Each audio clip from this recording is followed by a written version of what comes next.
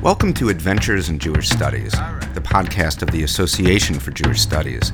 In every episode, we take you on an entertaining and intellectual journey about Jewish life, history, and culture with the help of some of the world's leading Jewish studies scholars. I'm your host, Jeremy Shear.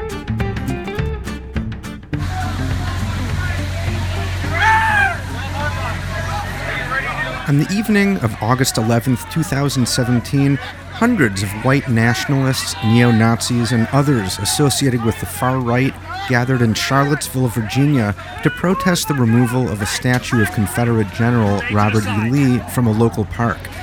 Carrying flags with Nazi and Confederate symbols and brandishing torches, the protesters marched toward the park, chanting, "Jews will not replace us! Jews will not replace us! Jews will not replace us!" In case it's hard to make out, the marchers are chanting, "Jews will not replace us." Now, like most people, you were probably horrified by this brazen display of bigotry, anti-Semitism, and racial hatred. But for American Jews, at least for those born after World War II, the scene in Charlottesville was also surreal, as though a Nazi rally from an old black and white newsreel had sprung to life in full color in the present. Jews will not replace us? Who exactly is the us? The us is obviously some definition of white society that doesn't include the Jews. This is Eric Goldstein, a professor of history and Jewish studies at Emory University and author of the book The Price of Whiteness: Jews, Race, and American Identity. It's a narrower definition of whiteness from which they are casting the Jews out, which is, not unique in American history, but it is a departure from a kind of longer tradition of including Jews and other groups within the white category. I think that rings true, especially for American Ashkenazi Jews of my generation who grew up in the 70s and 80s and who, for the most part, consider themselves to be fully accepted members of mainstream white American society.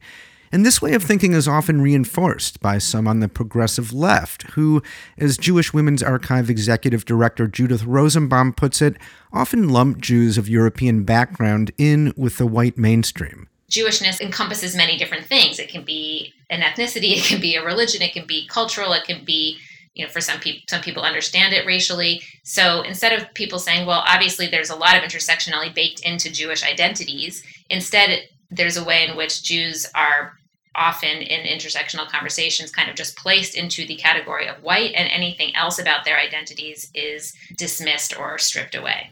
But if you're a Jew, or if you identify as Jewish, it might not seem so simple. First, and most obviously, not all Jews are of European background. If you're a Sephardic Jew and you trace your ancestry to the Jews who lived in Spain and Portugal and were expelled in 1492, or if you're a Mizrahi Jew with roots in Arab lands, then you may very well not see yourself as white or as having benefited nearly as much by dint of being considered part of the white majority. But even if you are an Ashkenazi Jew and do benefit from being part of the white majority, well, maybe you don't see yourself as only or simply white. Maybe you feel that your Jewishness marks you as different. Or perhaps you define yourself as a member of a Jewish minority whose collective identity has been shaped by centuries of anti-Semitism. And almost certainly your grandparents, maybe even your parents, could tell you about a time in the not-too-distant American past when the socioeconomic status of Jews was less certain, and Jews were not yet fully acculturated into and accepted by the white Anglo-Saxon American mainstream. Now, before we dive into that history, I want to acknowledge a few things. First, the title of this episode, Are Jews White?, is in some sense a deliberate provocation. Because as we've just seen, the answer is obviously no. Not all Jews in the United States or elsewhere are white, seen as white, or see themselves that way. But we also need to recognize that by white, we're not talking only about skin tone or physical features. We're also talking about whiteness as access to social, economic, educational, and other resources and opportunities that until fairly recently were available more or less exclusively to members of the white Anglo-Saxon majority in America, and to which Ashkenazi American Jews especially have most fully laid claim.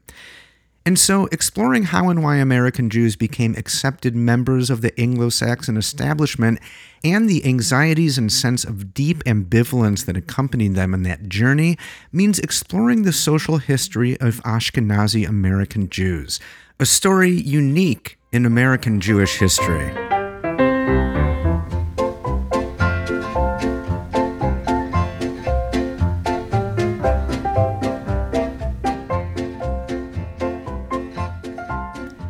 By the last few decades of the 19th century, many American Jews whose families had come to the United States mostly from Central and Western Europe, particularly German Jews, were fairly well integrated into white Anglo-Saxon society.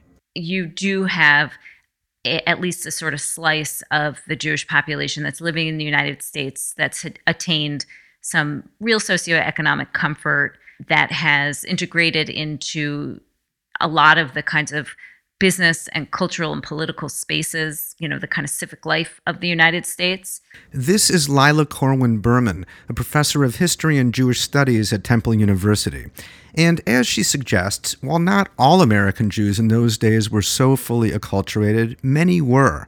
In fact, by the late 1800s, Jews began to socialize with non-Jews and marry into non-Jewish families to such an extent that some Jewish leaders began to worry that American Jewry would assimilate completely and disappear. To preserve Jews as a cohesive group, some prominent Jews highlighted the distinctiveness of Judaism and Jewish ritual. And some used the language of race as a way of expressing Jewish difference. Usually when Jews described themselves as a race, it was a kind of way of praising their background, praising their heritage, making certain claims about the contributions that they had made. For example, in the late 1880s, prominent banker Jacob Schiff helped fund the Semitic Museum at Harvard to document the history and cultural contributions of the ancient ancestors of the Jews.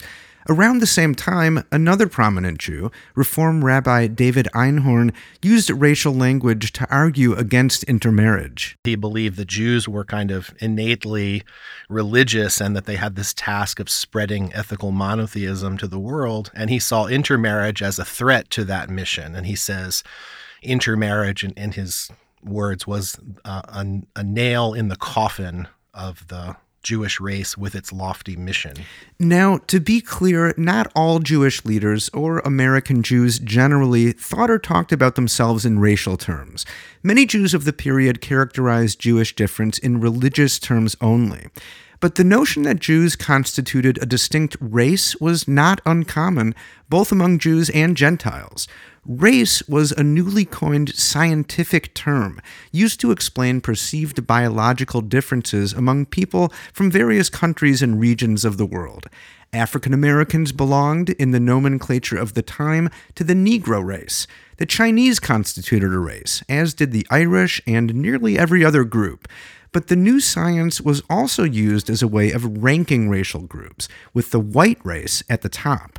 And so, as Corwin Berman notes, when Jews described their difference in racial terms, they did so in part because they felt secure enough in their social status. And so I think that does afford some sense of comfort to be able to then say, well, how can we still maintain a sort of sense of what it means to be Jewish while still firmly committing ourselves to being Americans. And I think that this kind of language of racial pride is attractive because, first of all, other groups are using that kind of language. It's a very sort of like imperial colonial type of language.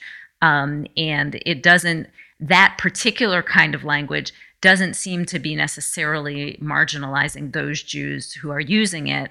It's often being used in ways that's different from anything that would, kind of validate anti-Semitic tropes, which are also being used at the same time.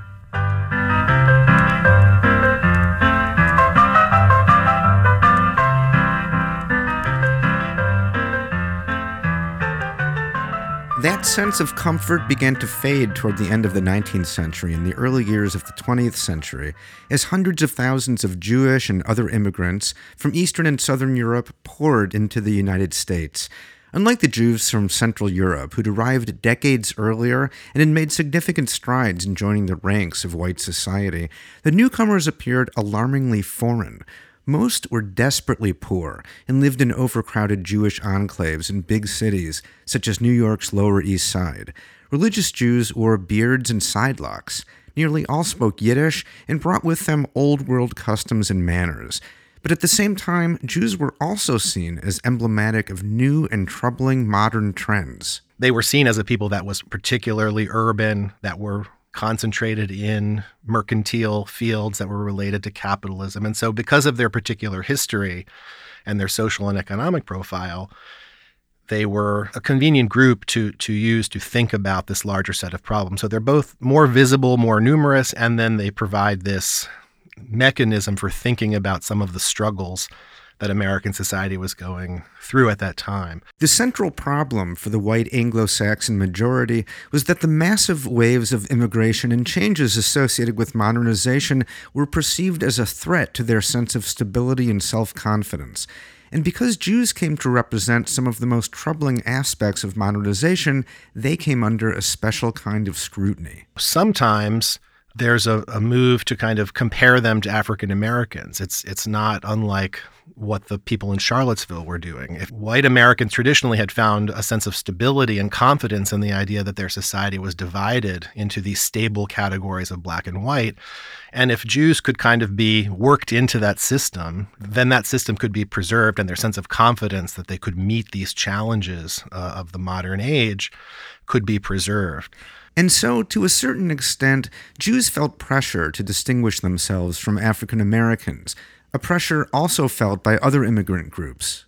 In the case of Jews who came to the United States, particularly if we're talking now about the early 20th century, that same kind of dynamic is important, right? To say that, well, one way that we might say that we fit in is by saying, well, look, at least we're not this group that is seen as still very, very marginal to being able to have access to resources and privilege in the United States. This was certainly the case in the South, where Jews felt extra pressure to endorse racist stereotypes of African Americans.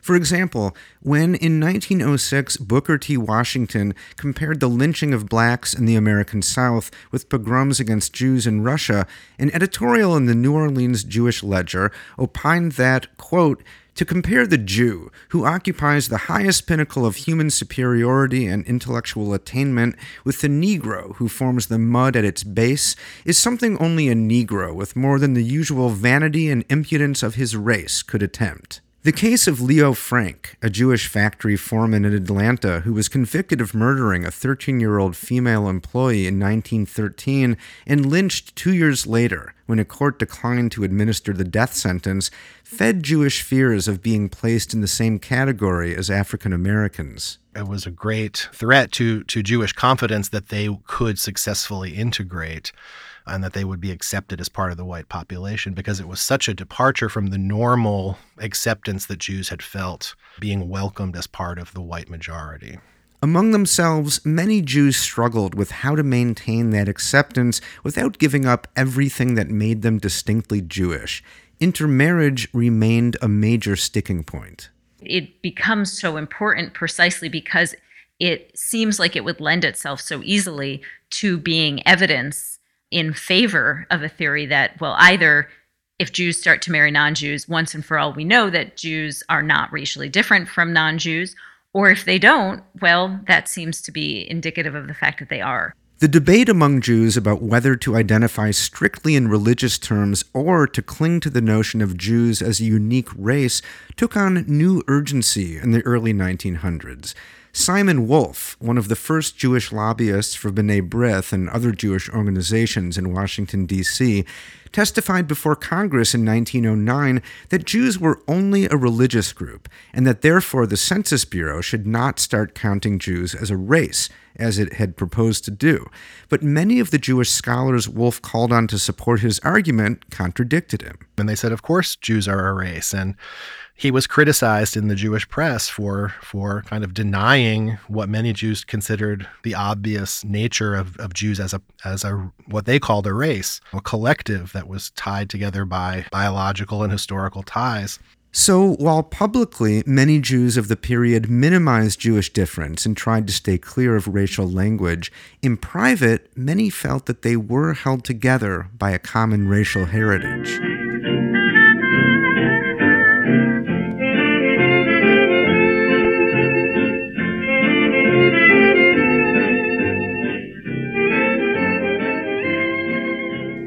The sense of unease with modern life that many Americans felt during the first decade of the 20th century morphed into something closer to social panic after World War I. The horrifying death and destruction of the war, combined with the rise of Soviet communism and widespread instability throughout Europe, gave the Anglo-Saxon majority a sense that their civilization had been wrecked and infiltrated by foreign elements, most prominently Jews, who had stubbornly refused to assimilate completely into the dominant culture even as they gained prominence in many areas of American life. And so the Jew became the focus of a stream of books, articles, and editorials, concerned with what many European Enlightenment thinkers defined as the Jewish problem. The problem was, what about a group like Jews, right? What about a group that seems to have such strong kinds of loyalties to one another, that seems to be perceived as so strongly different from other people that, can even that group fit into this Enlightenment liberal idea of individual citizenship and the nation state?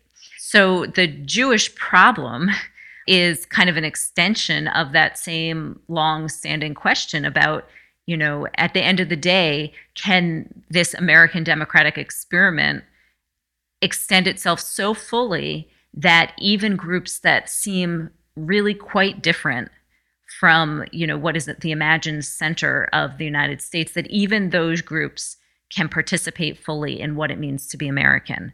There was no simple answer to that question, partly because Jews didn't fit easily into the racial hierarchy that played such a central role in shaping how the Anglo-Saxon majority thought about what it meant to be a real American. It partially had to do with the fact that it was harder and harder in this period because of Jews' rising social status, but also because they were still very distinctive and segregated socially from the mainstream of white population. They could no longer easily be compared to African Americans because their social status was so different. But they also couldn't easily be seen as kind of a group that would simply vanish into white society. So they started to be described as a kind of special problem that needed to be focused on and worked out. Attempts to solve the Jewish problem gave rise to the harshest period of anti-Semitism in American history. In the early 1920s, to prevent Jews from becoming too prominent in many of the country's best universities, Harvard, Columbia, Yale, and other Ivy League schools created quotas to limit Jewish enrollment. Around the same time, automobile magnate Henry Ford republished the anti-Semitic text, The Protocols of the Elders of Zion. He republishes it in his sort of like company town newspaper, the Dearborn Independent, that has a broad circulation. And this sense of really saying that here's this group of people that's getting a lot of the opportunities and resources from the United States, but when it comes down to it, we don't believe they're fully vested in the kind of American experiment. And so it ends up that if they're not fully vested in it, if they're not fully committed to it, then they are really sapping the resources for their own aims and not for the good of the whole. The advent of the Great Depression at the end of the 1920s only intensified anti-Jewish sentiment. Tens of millions of Americans tuned in to the weekly radio addresses of Charles Coughlin, a Roman Catholic priest who often laced his fiery speeches with anti-Semitic language. My dear friends, that among other things in the National Union for Social Justice, we are Christian insofar as we believe in Christ's principle of love your neighbor as yourself, and with that principle, I challenge every Jew in this nation to tell me that he does not believe in it. This type of overheated rhetoric was not universally supported by the Anglo-Saxon majority, but liberal elites mainly spoke out against anti-Semitism as a barrier to white unity, and they mostly blamed anti-Semitism on Jews' failure to assimilate. Jews responded to the rise in anti-Semitism and increasing pressure to assimilate in a variety of ways. One strategy involved asserting the whiteness of Jews, for example, by staging blackface minstrelsy shows at Jewish social clubs. What's interesting, I think, about Jews putting on blackface is it's Jews stepping into a place of power and authority to put it on and take it off, which is actually not the kind of power and authority that most Jews had in the United States, right? That in many cases, Jews were prey to whatever the perception of them might have been by non-Jews, that they in fact weren't Christian, that they were different in this and that and the other way, that they were objects of suspicion. In other words, if only whites could put on blackface, then Jewish blackface performance was a way for Jews to define themselves as white. The most famous Jewish blackface performance was by Al Jolson in the first talkie motion picture, The Jazz Singer, which came out in 1927. Mammy, Mammy, the sun shines east, the sun shines west, but I know where the sun shines best. Mammy. Blackface was a demeaning, racist caricature of African Americans, but Yiddish journalists who reviewed the movie downplayed its racism, focusing instead on how Jolson's performance suggested an affinity between Jews and blacks. There's a scene, kind of culminating scene in the movie where he's torn between making his blackface performance and going to be the cantor in the synagogue because his father is unable to be there.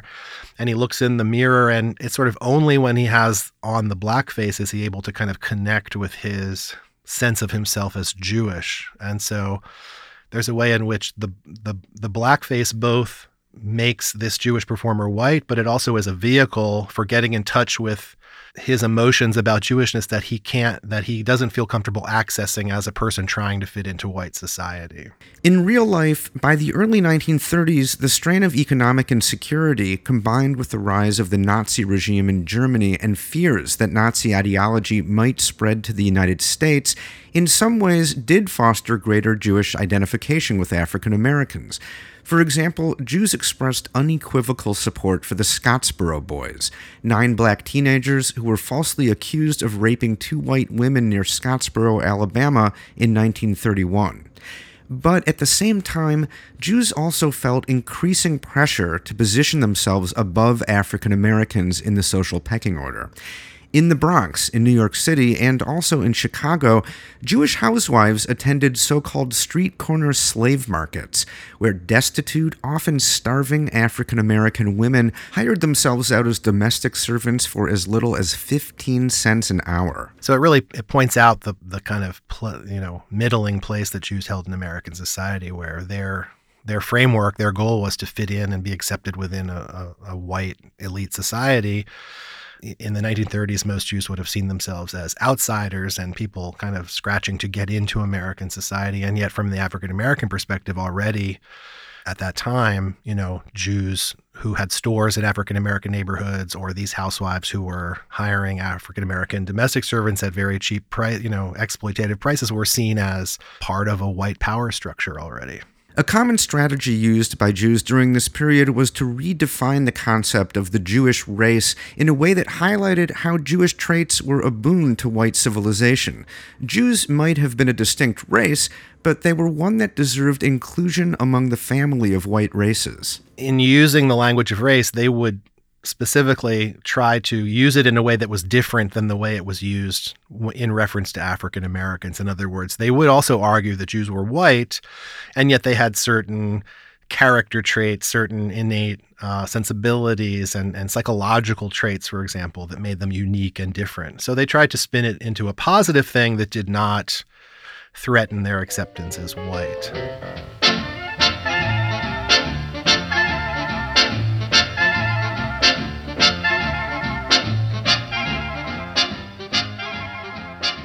In the aftermath of World War II, America became a more open, inclusive place for minority groups of European origin.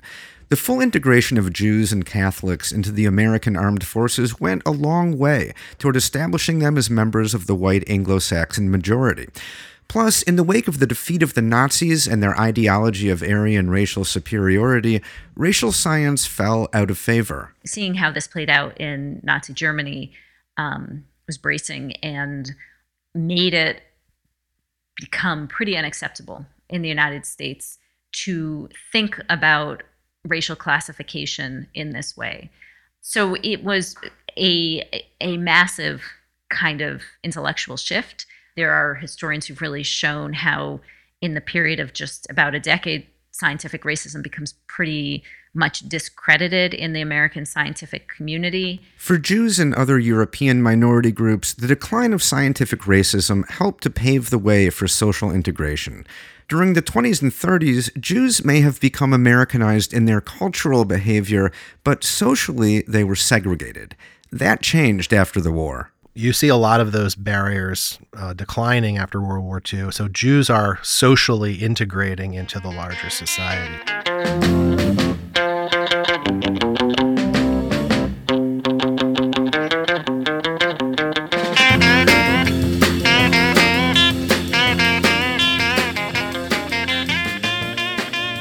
By the late 50s and on into the 60s, American society may have become more welcoming to Jews, Catholics, and other European minority groups, but racism was still prevalent, and African Americans especially continued to endure segregation in nearly all aspects of life, and especially in the South, lacked many of even the most basic rights. Some Jews supported the civil rights movement, most famously Rabbi Abraham Joshua Heschel, who marched alongside Martin Luther King in Selma in 1965. A handful of Southern rabbis openly supported black civil rights, and a significant percentage of Northerners who rode freedom buses south to register black voters were Jews. But most Jews in the North and South were still in the process of blending in and cementing their place as part of the majority. And so they were still wary of challenging the racial status quo. As Judith Rosenbaum notes, it wasn't until the later half of the 1960s that American Jews felt secure enough and had enough social standing to more openly and forcefully support civil rights for African Americans. For many of the Jews who were involved, it did come out of a sense of identification and a sense both of identification with African Americans and a sense of otherness, and a sense also, I will say, of entitlement and power. Like, you have to have a certain amount of sense that I believe that I can change the world and that I have a right to be heard and I have a right to speak up. And often those things come along with education, that I privileged enough that I'm able to take these risks. But the more militant elements of the civil rights movement, such as the Black Panthers, the Nation of Islam, and other black nationalist groups, were tricky for Jews who supported civil rights. For many black nationalist leaders, Jews were simply part of the white majority, and so part of the problem. Still, many young Jews were inspired by black nationalism, feminism, and other social and political movements to proudly assert their Jewishness in ways that often borrowed from African American politics and culture, and that are still with us today. It's no longer something to be afraid of, and they kind of abandon the tendency of their parents to always want to fit in and be the same.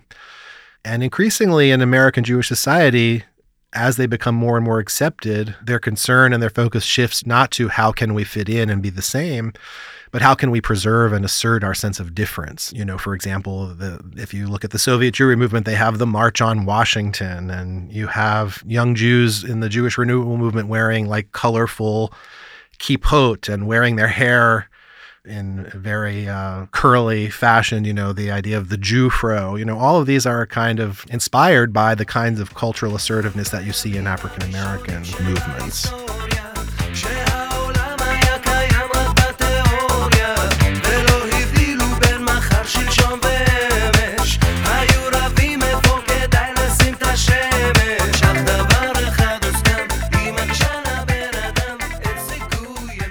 And so we come full circle to today, when we find ourselves in a strange moment in American Jewish history. A moment when most Ashkenazi Jews in the United States benefit from being fully integrated into mainstream society. but also a time when anti-Semitism is on the rise across the political spectrum. And as we saw at Charlottesville and in the horrific massacre at the Tree of Life Synagogue in Pittsburgh, when Jews remain the targets of those who want to return to a notion of white America in which Jews are not included. Thankfully, we also live at a time when white nationalists and white pride racists feel marginalized and despised by the mainstream, while the Jews they fear occupy positions of privilege and are as fully integrated into American society as they have ever been in any country outside Israel. One measure of the sense of security of American Jews is the extent to which many young liberal Jews are mobilized around issues of racial justice. In Jewish organizations, Jews are coming to terms with the idea that Jews have white privilege. You didn't see that 10 or 15 years ago. And I said Jewish organizations like HIAS, for example, organizing around, refugee issues. And Jews are a visible group within movements for racial justice. And kind of actively associating their own history with the plight of groups who are the victims of white nationalism today. Increasingly, members of some of those groups are also Jews and are changing the racial makeup of American Jewry in significant ways. We're talking about Jewish people in the United States who are also Latinx, Native, multiracial, Black African American, Asian, Pacific Islander. This is Ilana Kaufman, director of the Jews of Color Field Building Initiative. And as she notes, these Jews face many of the same types of discrimination and prejudice that Jews of the 1920s and 30s faced, not only from American society at large, but from the Jewish communities to which they aspire to belong. And so American Jews who enjoy the privileges of being part of white society, she says, have an obligation to not just welcome Jews of color, but to truly appreciate their struggle. It means that those Jews who have appreciated and experienced the privileges of whiteness have a burden and an invitation to be more conscious about their relationship with their own race, their relationship with the people who have races that are different than them, and to really understand racism in the United States, power and privilege in the United States, and how their own white identity gets informed not only by internal pressures of this country around race, but also informed by the experiences of those who are people of color in the United States relative to their own white Jewish experience. Ashkenazi American Jews may benefit from being considered white, but despite their success and acceptance, Jews remain a distinct group in America, part of the mainstream and yet still apart from it. You have liberal spokespeople pointing to the Holocaust and the Jewish refugee issue of the 30s as a talking point in terms of describing the urgency of the situation at the border. And at the same time, you have the Trump administration pointing to Israel and the barrier on the West Bank as an example of why we need a wall on the southern border. And it's so interesting that Jews are still this kind of liminal group that disturbs and confounds a kind of easy racial divide. That's it for this episode. The executive producer of Adventures in Jewish Studies is Warren Hoffman. The Association for Jewish Studies is the world's largest Jewish studies membership organization, featuring an annual conference, publications, fellowships, and much more for our members, as well as public programming. Visit associationforjewishstudies.org for more information about what we do, to learn about joining if you're a Jewish Studies scholar, or to find out how to bring a Jewish Studies scholar to your community. Until next time, I'm Jeremy Shear. Thanks for listening.